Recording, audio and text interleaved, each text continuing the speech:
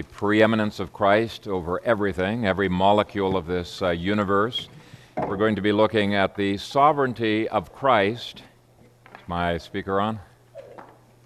The sovereignty of Christ over economics as well. And each of these Sundays, as we've been dealing with the four horsemen, I have been reading the whole passage so that hopefully over time you can get a feel for the connection between each of these speakers. And so this is on page 22 of your bulletins. And I saw that the Lamb opened one of the seven seals, and I heard one of the four living beings saying, like a voice of thunder, "Come." And I looked, and behold, a white horse, and he who sat on it had a bow, and a crown was given to him, and he went out conquering, that is, in order to conquer. And when he opened the second seal, I heard the second living being saying, "Come." And another horse went out, fiery red, and it was granted to him who sat on it to take the peace from the earth, so that they would slaughter each other. Also a huge sword was given to him. And when he opened the third seal, I heard the third living being saying, "Come." And I looked, behold, a black horse, and he who sat on it had a pair of scales in his hand. And I heard a voice in the midst of the four living beings saying, "A quart of wheat for a denarius, and 3 quarts of barley for a denarius, but do not harm the olive oil and the wine." And when he opened the fourth seal, I heard a voice from the fourth living being saying, "Come." And I looked, and behold, a sickly, pale horse. And as for the one sitting upon it, his name is Death, and Hades follows with him. And authority was given to him over a fourth of the earth, to kill by sword, and by famine, and by death, even by the wild animals of the earth. Amen. Let's pray. Father God, we thank you for your word, and as we dig into it, we pray for anointing upon my lips, and that your Spirit would mix the Scriptures with our hearts, that each one of us might be sanctified in you. And we pray these things in Jesus' name. Amen. You may be seated. So are we on? Test? Test, 1, 2, 3. Working on it. What's that? We're working on it. Working on it. Preach for now. Here. Well, while they're working on that, I'm going to read from another background passage, Psalm 110, which is more quoted probably than any other psalm in the Old Testament, and it speaks of the judgments of Christ. And these judgments seem a little bit harsh to many people, but they are really exactly what is deserved by societies. Psalm 110, "The Lord said to my Lord, sit at my right hand till I make your enemies your footstool. The Lord shall send the rod of your strength out of Zion. Rule in the midst of your enemies. Your people shall be volunteers in the day of your power. In the beauties of holiness, from the womb of the morning, you have the dew of your youth. The Lord has sworn and will not relent. You are a priest forever, according to the order of Melchizedek. The Lord is at your right hand. He shall execute kings in the day of his wrath. He shall judge among the nations. He shall fill the places with dead bodies. He shall execute the heads of many countries. He shall drink of the brook by the wayside. Therefore he shall lift up the head." So Christ is not all meek and mild. He had meekness, but it was a meekness that was a strong meekness. In fact, the word meek referred to a stallion who was very, very powerful. It could be a war horse, but did exactly his Father's will. And this was a part of the Father's will that he was carrying out. So we all set up in the back? Yes. Okay. We've come to the third horseman of the apocalypse. The demonized Tiberius was the horseman, bringing the judgment of imperialistic expansionism. The demonized Caligula was the second horseman, bringing the judgment of conflict and death.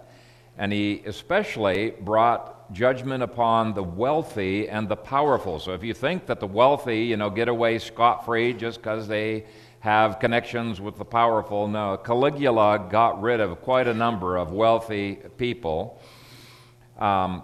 They had been hammered there. And then verses 5 through 6 deal with the next emperor, Claudius. And these verses show economic judgments. Virtually everyone believes that these symbols portray famine. Doesn't matter where they think this, if they're futurists, whatever their interpretation of the historical fulfillment, they believe it involved famine. But what I want to point out is that this was not a famine that was brought by locusts or drought or plant disease or anything natural. If it had been, you would expect that there would be a famine of oil and wine as well.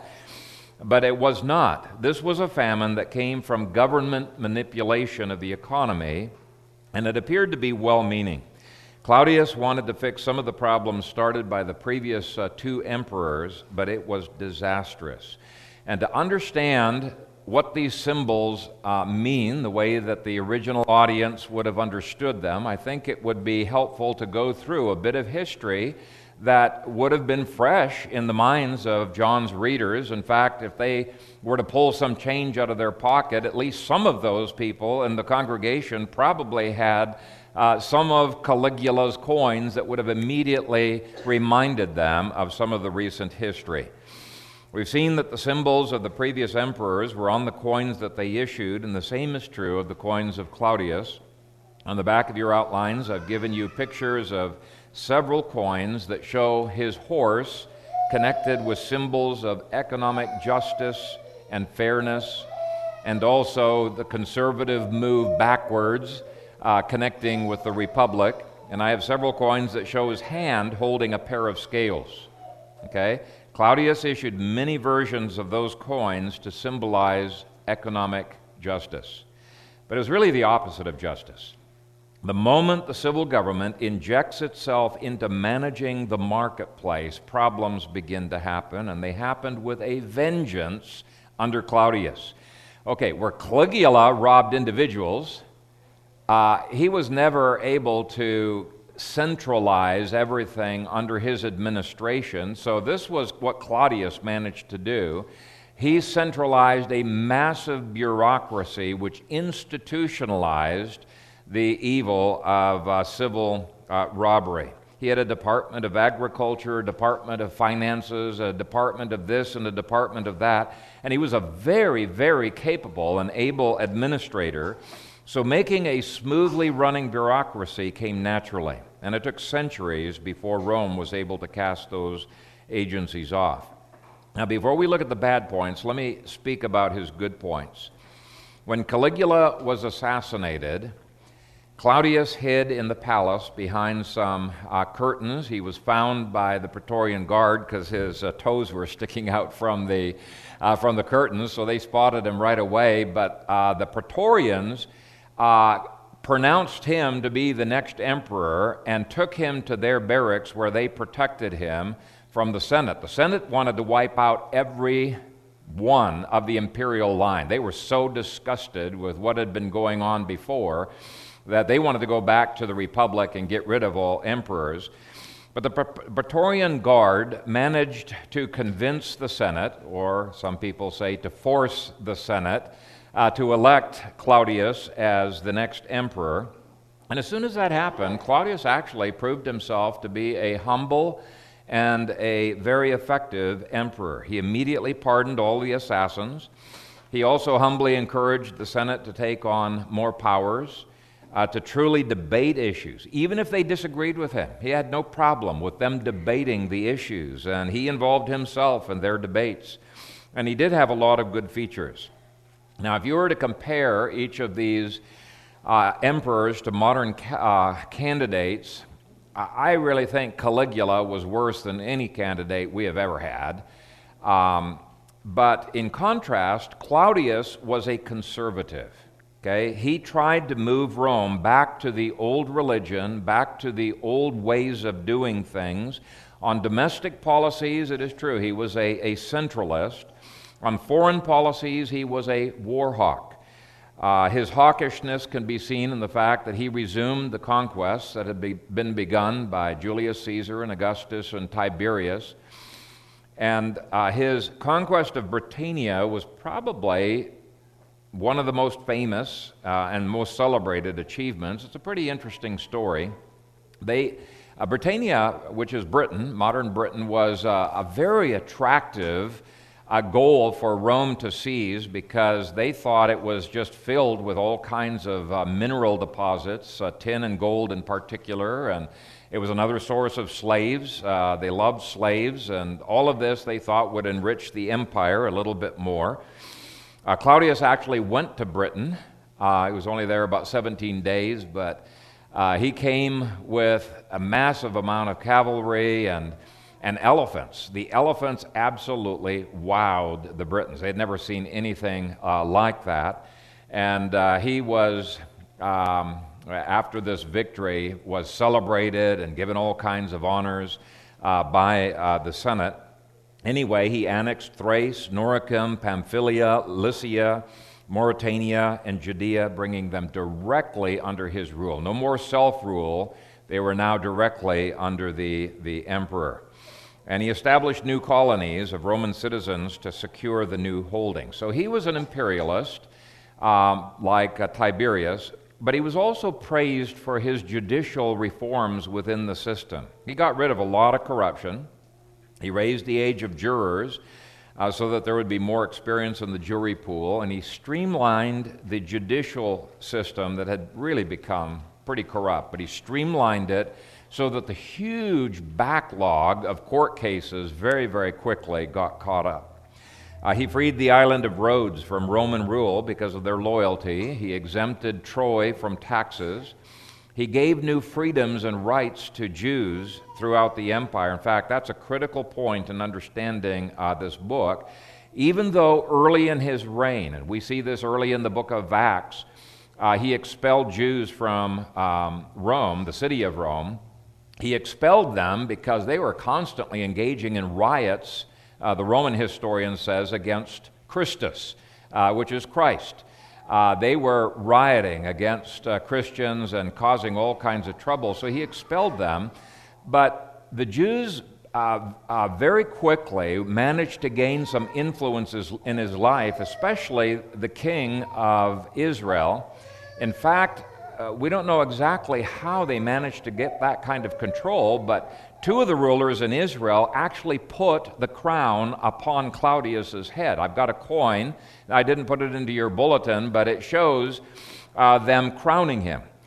And so there was a great deal of influence of Jewish leaders in Claudius's life, and it got solidified in Nero's life. And God was using that to kind of prepare a unified front against Christianity from Rome and Israel in 62 AD, and it really heated up in AD 64 under Nero.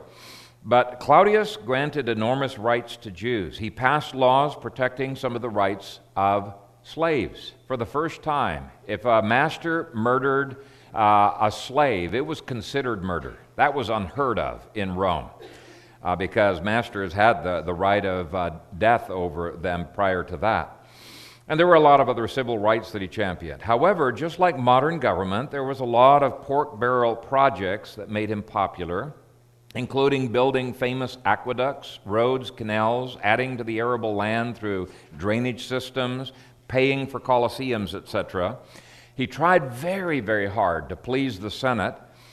He was never successful in that. In fact, during his reign, there were 6 attempted assassinations of him, and I'm wanting to say that almost all of them were instigated by senators, but during the course of his life, he ended up executing 35 senators and 300 knights for these attempted assassinations. So despite his best efforts to win the favor, he really wanted to be liked by the Senate, there was constant tension between the executive and the judicial branches under his rule. Even though there was a continuation of some of the evils from the previous seals, each of the seals here in Revelation focuses on what was particularly a characteristic, the strongest characteristic of that regime. And you need to have a little bit of background to understand why famine and economic woes were especially characteristic of Claudius's regime. Acts 11 says that the whole empire experienced severe famine under his rule. Now, there had always been government theft and ungodly taxation. In fact, the taxation under Caligula was horrific. But despite that taxation, Caligula had not managed to centralize everything under one administration. That happened under Claudius. Claudius managed to centralize more and more of the empire under his rule, and he did it because the philosophers, both the Greek and the Roman philosophers, have said this is the ideal kind of government to have. He was a scholar who had studied the classics extensively, and who wrote voluminously, and he was convinced that the best government was a government that pretty much oversaw every aspect of the economy. Though corporate law had already been in place since the time of Christ, it hugely increased under Claudius. And as corporations became more powerful in their lobbying efforts, what we now call the Iron Triangle in Washington, D.C., began to exhibit itself very strongly in his reign. Laws began to be passed that favored the Roman collegia. Now, the collegia was the huge corporation. Some people say it's kind of a hybrid between associations, trade unions, and corporations. So, for example, in his Mises.org article, The Ancient Suicide of the West, Nicholas Davidson says, the shipping associations provided a striking case of this trend. At first, the government offered concessions to the shippers. Little by little, these merged into demands. For example, tax concessions granted to the shippers under Claudius later provided a lever to bring them to heel under Hadrian. The general trend was for the collegia to become instruments of state control. It was kind of a fascism that was growing under Claudius and resembles the enormous centralization of the government that I've been experiencing here in America during my lifetime. So I think Claudius provides a great case study example of the kind of dangers that we may well face in America through similar policies. So that's the background. That would have been in the minds of the first century writers. With that, let's dig into the text. The first thing that verse 5 reminds us of is that Jesus is the one who unleashes this economic judgment. Verse 5 says, and when he opened the third seal, and the he refers back to Jesus. Jesus opens one seal after another, and even though he's using demons, he's giving demons permission to afflict, he is still sovereign over that. Okay? Just as he was sovereign over the militarism of verses 1 through 2 and over the conflict and death of verses 3 through 4, he is the sovereign over the economic woes of verses 5 through 6. But angels, interestingly, are also involved in this judgment. Verse 5 says, I heard the third living being saying, come. Okay, it's the third cherubim angel who now enters into this conflict because there's now a new demon that has entered into this conflict. And I think both of them represent spiritual armies, just like the previous horsemen did and the previous angels. So this angel summons the third commander to come out from wherever it is that he was bound. Now, later on in the book, we're going to see that there are some angels that are bound by God to certain territories, like the Euphrates. There's other angels that are bound in the pit. We're not told where this one is bound, but he permits him to pass and to begin to inflict his specialty of problems upon that nation. So good angels are involved in some way in allowing economic judgments to come upon a nation. And this demon, he comes forth gladly. Demons love to create havoc in a society. And I want you to notice something. Each demonic writer in this chapter has his own specialty. That's not unusual.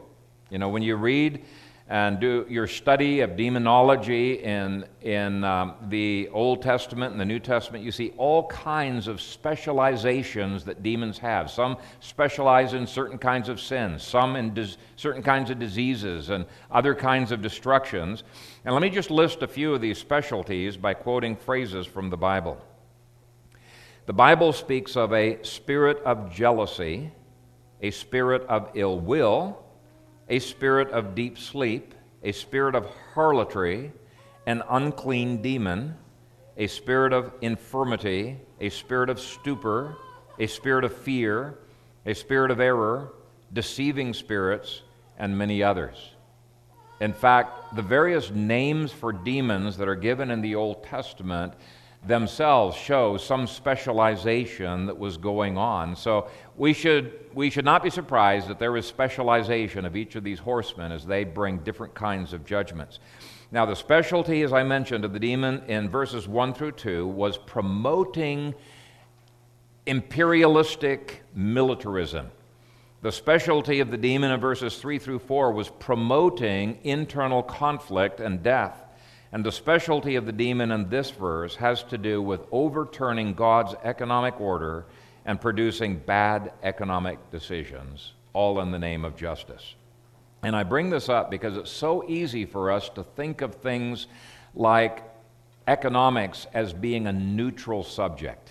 Nothing could be further from the truth. Okay? It is either in submission to God's law or it is a part of a demonic departure from God's law. Economics really is a subdivision of ethics, when you think about it.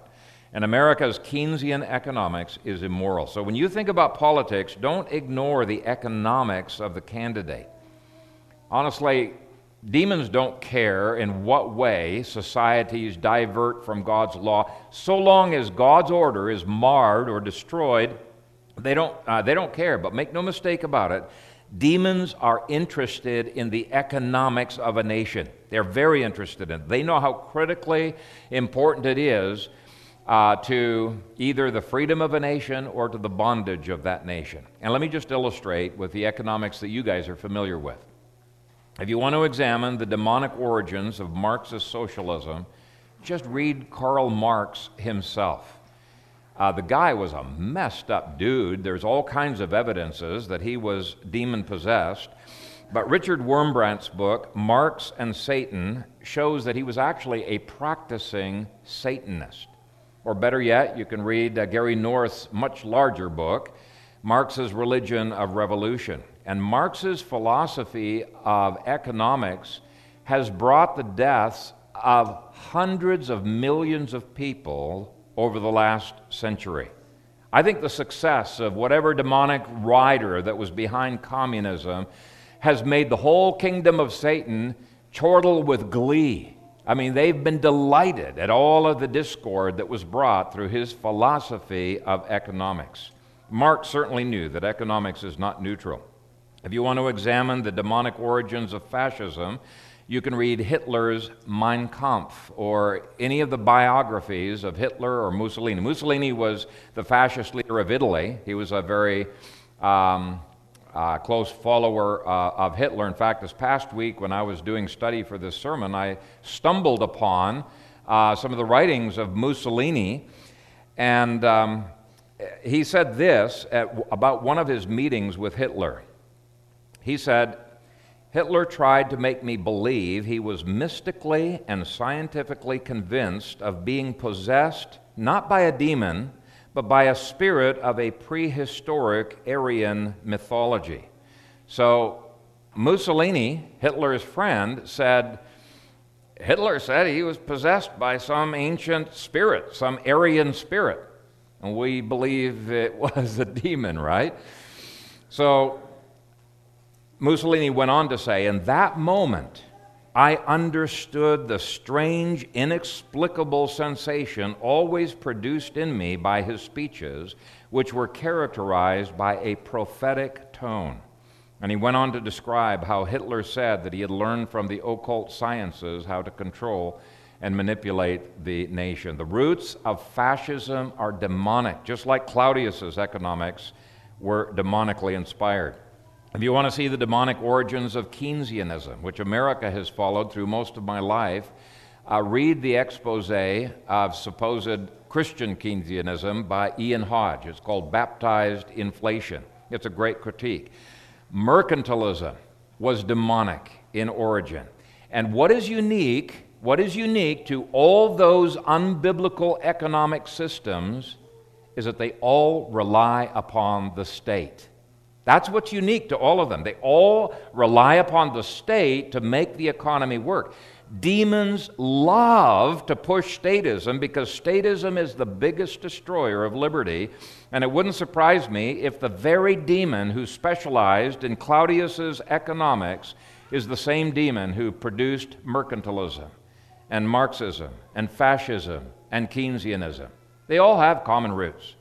So point number one, economic disaster is a judgment that Jesus sovereignly administers to bring a country to repentance for its lawlessness. Point number two, good angels are very interested in economics, and they see demonic economic systems as being the infliction of a judgment upon a nation. Okay, we too should see things like Marxism or even our American Keynesianism as God's judgment upon our nation. Certainly these angels saw that. Point three, demons are enormously involved in economics, at least those who specialize in this subject are, and this demon was eager to do his work. But point four, these anti-Christian economic systems were always made to look attractive. Okay, verse 5 goes on to say, "And I looked, and behold, a black horse." Who doesn't like black horses? They're beautiful. They're gorgeous animals. And it goes on, it says, "And he who sat on it had a pair of scales in his hand." That represents fairness. Who doesn't like fairness in economic dealings? We all do, right? Both of those are attractive symbols. They grab the heart. They communicate something compelling. The black horse, even though beautiful, was considered by the Romans to be much more conservative than the white horses of Augustus and Tiberius. The Dictionary of Greek and Roman Antiquities points out that generals didn't dare to ride a white horse until the time of until the time of Julius Caesar. He was the first one, and then Augustus and Tiberius both used horses. But one author suggested that prior to Julius Caesar, Roman generals didn't use them because those white horses were symbols of the god Apollo, and they went right along with these emperors who claimed to be divine. Well, Claudius, he was backing away from those claims to divinity. He refused any of those titles to divinity. Remember, he was trying to make the Senate like him. So there was this conservative impulse in his life. He was going back to the ideals of the republic that everybody loved, right? He was trying to win their favor. So he talked about liberty. He talked against the tyranny of his predecessors. So that's the black horse. It's a conservative symbol of a move to liberty and justice. Likewise, the scales or balances represent government-imposed fairness in commerce. Now, you might be tempted to think those scales represent, fairness in the legal court system, but that's not the way the Romans thought of it. The Virtual Community for Teaching and Learning Classics says this about the multitude of coins that started with Claudius and then continued with Vespasian and Titus. They said the small handheld balance scales used by bankers and money changers became a potent symbol on Roman coins. In the modern world, we are familiar with this type of scales as a legal symbol, usually carried by a female personification of justice. In Rome, however, the symbolic value of these scales always retained a practical association with money and commerce. Now, this is so critical to understanding what's going on here. I'm going to reread that. This is not dealing with the court system. This is, even though he brought reforms to the court system, this is dealing with commerce, with banking, with the marketplace. So let me read that again.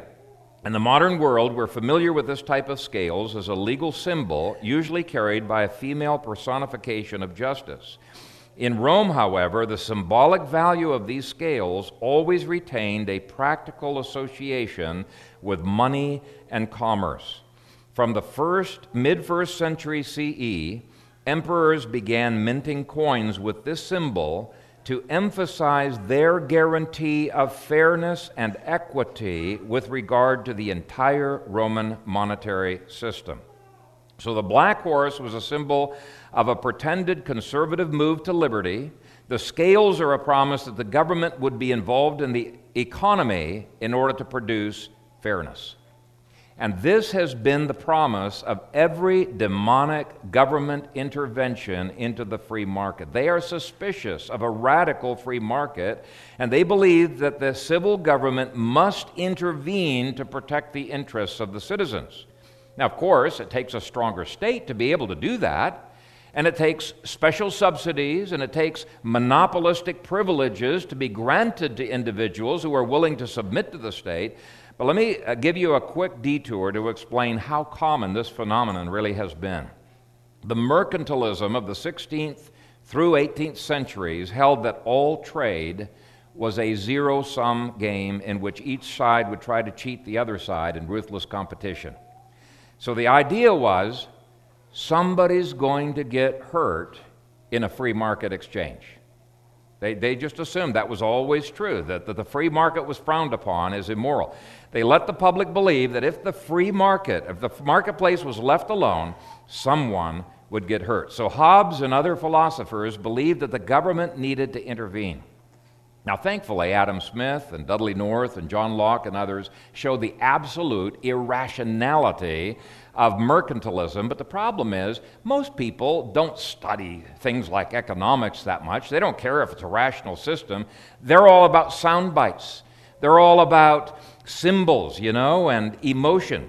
They believe the promises of a politician, and the mercantilists gave a promise like the symbol of scales, and people clamored for economic justice, especially, you got to protect us from competition from other countries. And the merchants loved it. They said, we need the imports to be more heavily taxed. We need protectionism. We need subsidies.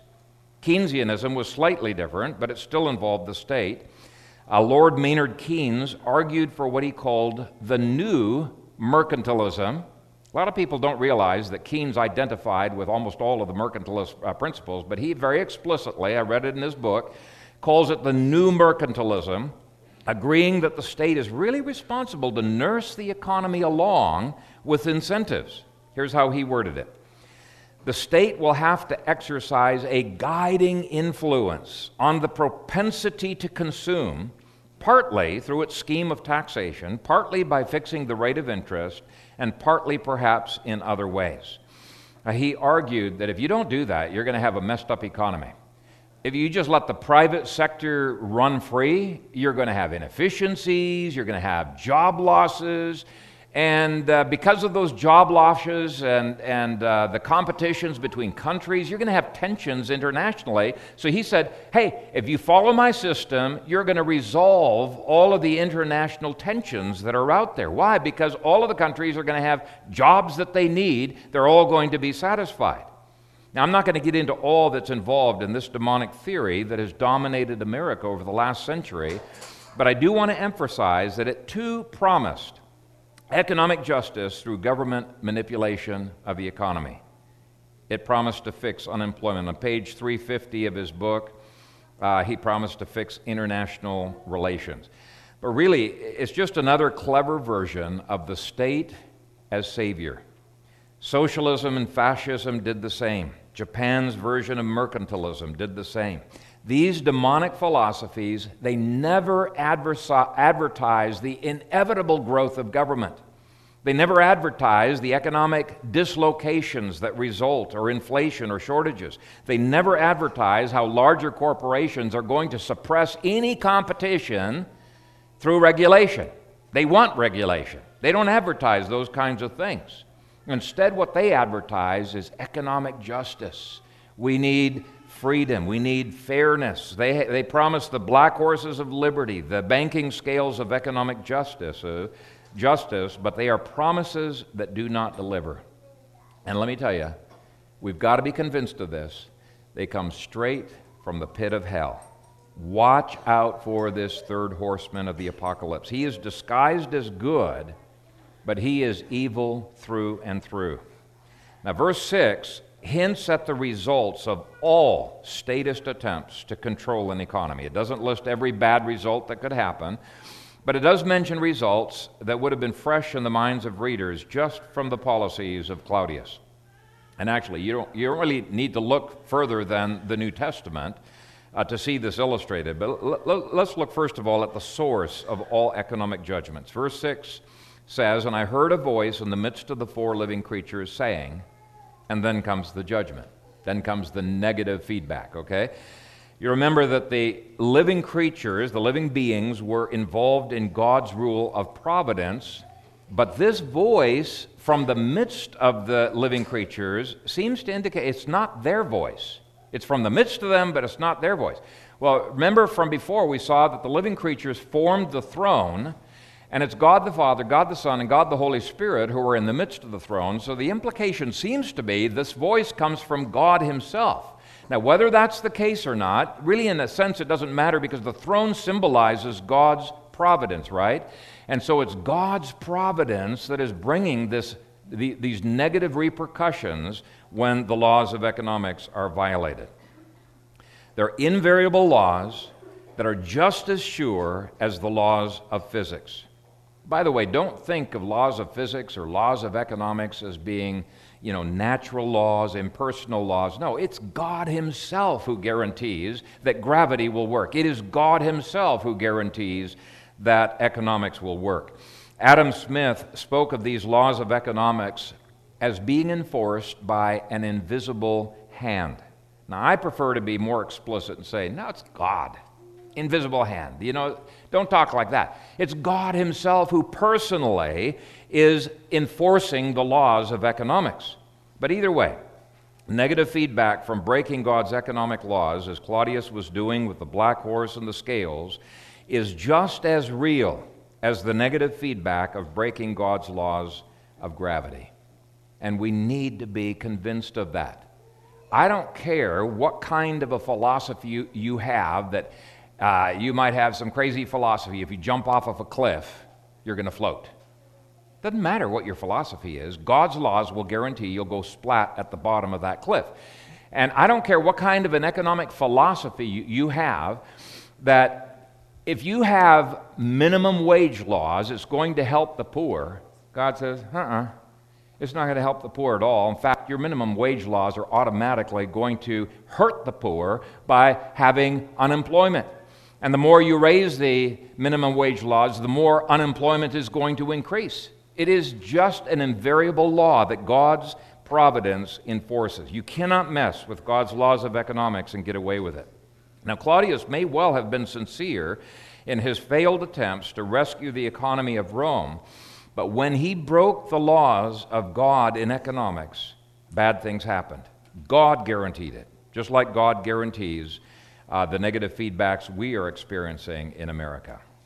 Well, verse 6 goes on to show two examples of economic misallocation.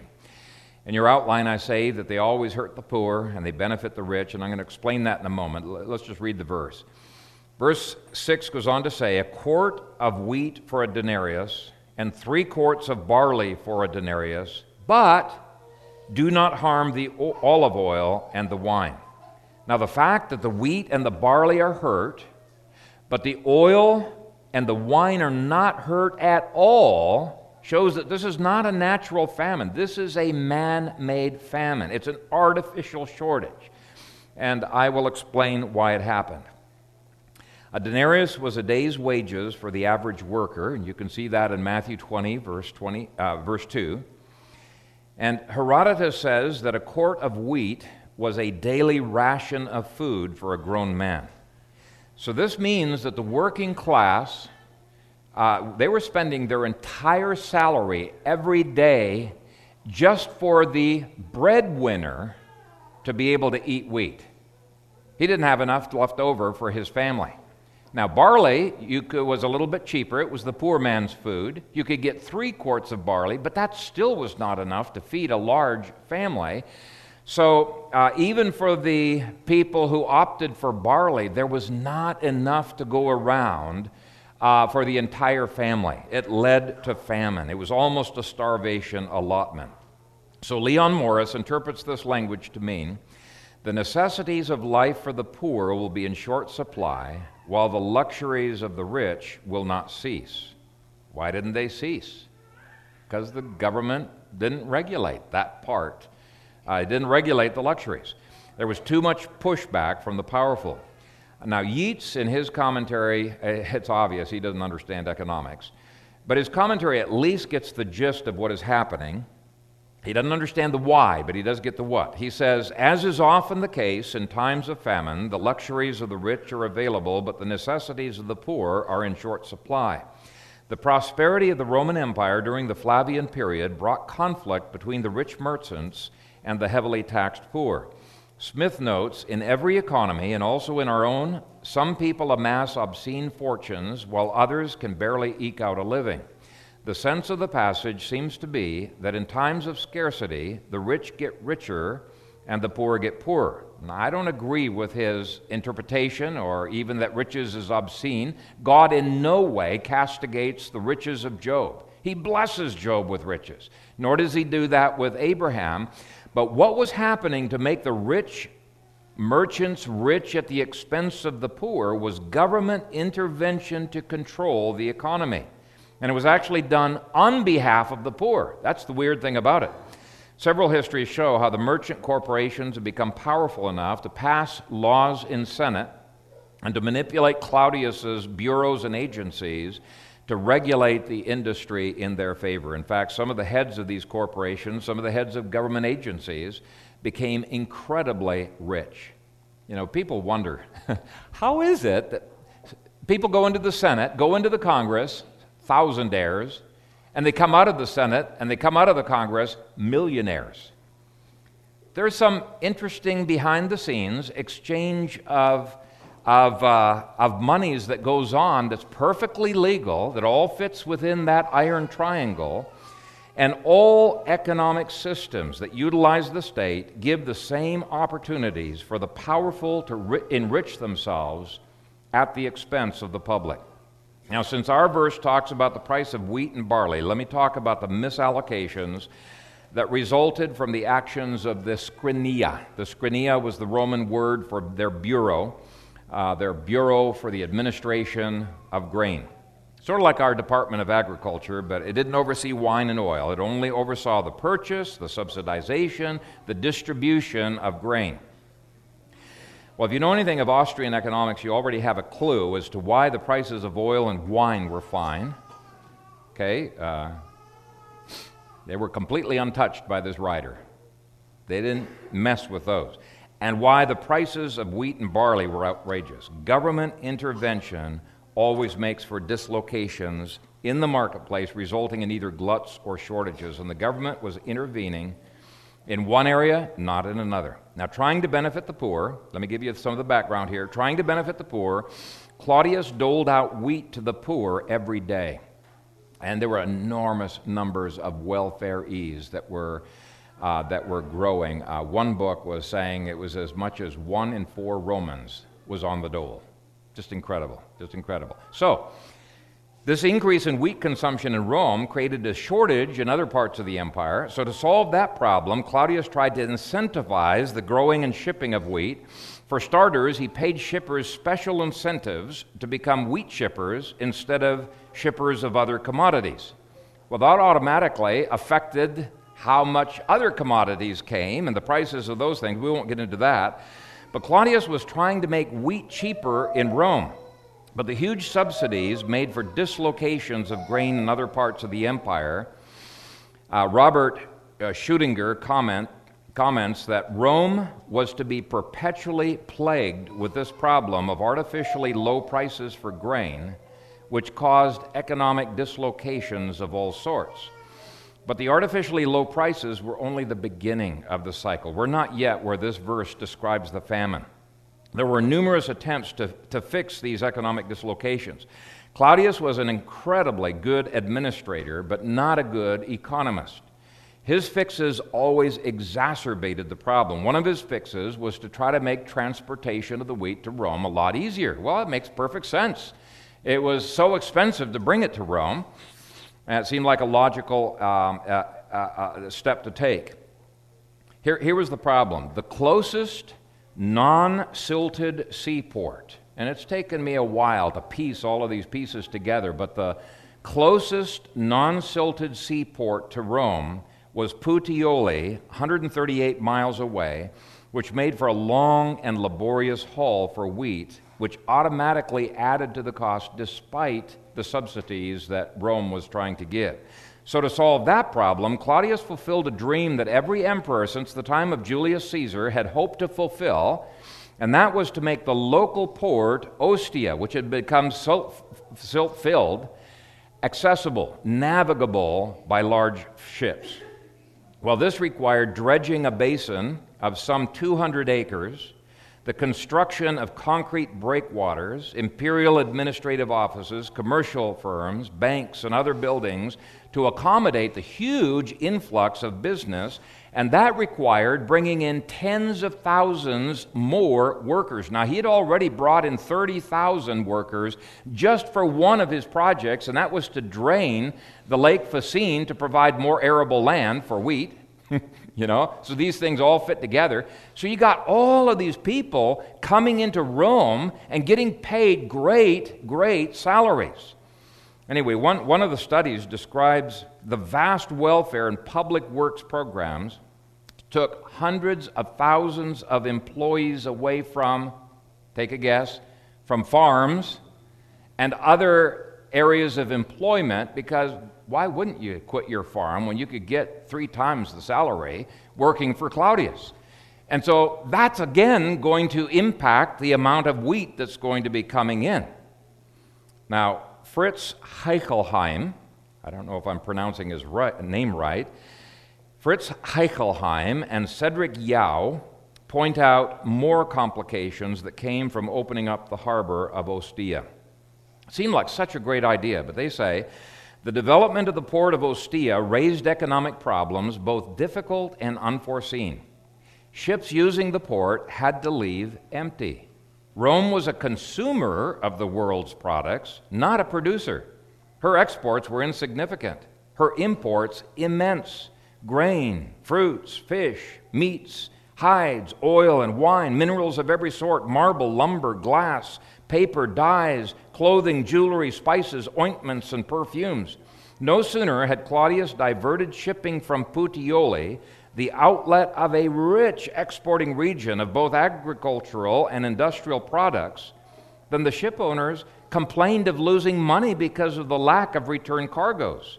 To satisfy them and keep vital supplies moving into Rome, Claudius and his successors had to compensate them with special concessions such as insurance against shipwreck, tax exemptions, the waiving of the succession law, and the grant of citizenship to those engaged for 6 years in the grain-carrying service.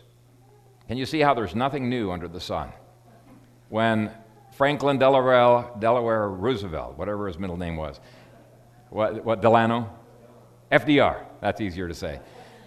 When he started getting involved in all of the agriculture of America, the dislocations led to this complication, and to fix that one you had to do this one, and the farmers began to be on the same kind of subsidies that these guys were getting onto. Now, I don't have time to show how the shipbuilders, and this was a fascinating read too. I've read a lot of weird stuff on Rome recently. I read a big fat book on wheat prices in Roman history. And I focused on the part of the book that dealt with Claudius. But these shipbuilders were saying, this is fantastic. We can get extra money.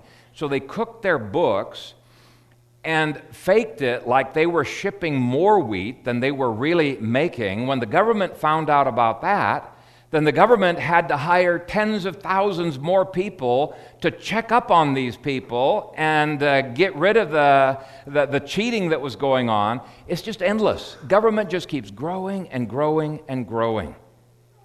By the way, it also led to Claudius's administrators several ancient histories say that several of Claudius's administrators over all of these bureaus and agencies became wealthier than Crassus, who was the famed wealthiest man in the world, at least in the Roman world, prior to the time of Claudius.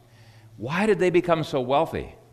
Well, anytime you got government intervention into the marketplace, there's the opportunities for kickbacks that happen. So each of these government complications in turn led to even further dislocations in the economy. So you can see why I say that Claudius would make a great case study in what is wrong with modern America. And I think I've given enough information to explain why the New Testament says there was a huge famine. There was a shortage of food everywhere in the empire, and it also explains why there was no shortage on wine and oil. Wine and oil were not yet under government oversight. Grain was. So anytime you have the government intrusion into some part of the marketplace, it's going to spoil it. Now here's the problem. When citizens see the state as savior, they don't have anywhere else to go. They have to go to the state. They may not have liked Claudius, but with each new complication in the economy, the people demanded more government to fix the problems that the civil government has created in the first place. So there's this constant growth of government with each horse rider till we get to Nero next week, Lord willing. It becomes absolutely unbearable. When citizens cry for the government to fix everything in life here in America, you know that we are under judgment. We're under economic judgment. It's an economic judgment because God's economic laws are being ignored by both citizens and rulers of life. If there's one thing that this passage ought to scare us away from, it should scare us away from a ruler who promises a black horse of conservatism and scales of economic justice. We don't want the government's economic justice. We want the government to leave the free market completely alone. That's what biblical economics calls for. Now let me end with two more observations. First, Rushdoony is absolutely correct in his commentary when he says that government controls and inflation, quote, are twin measures which are basic to economic hardship.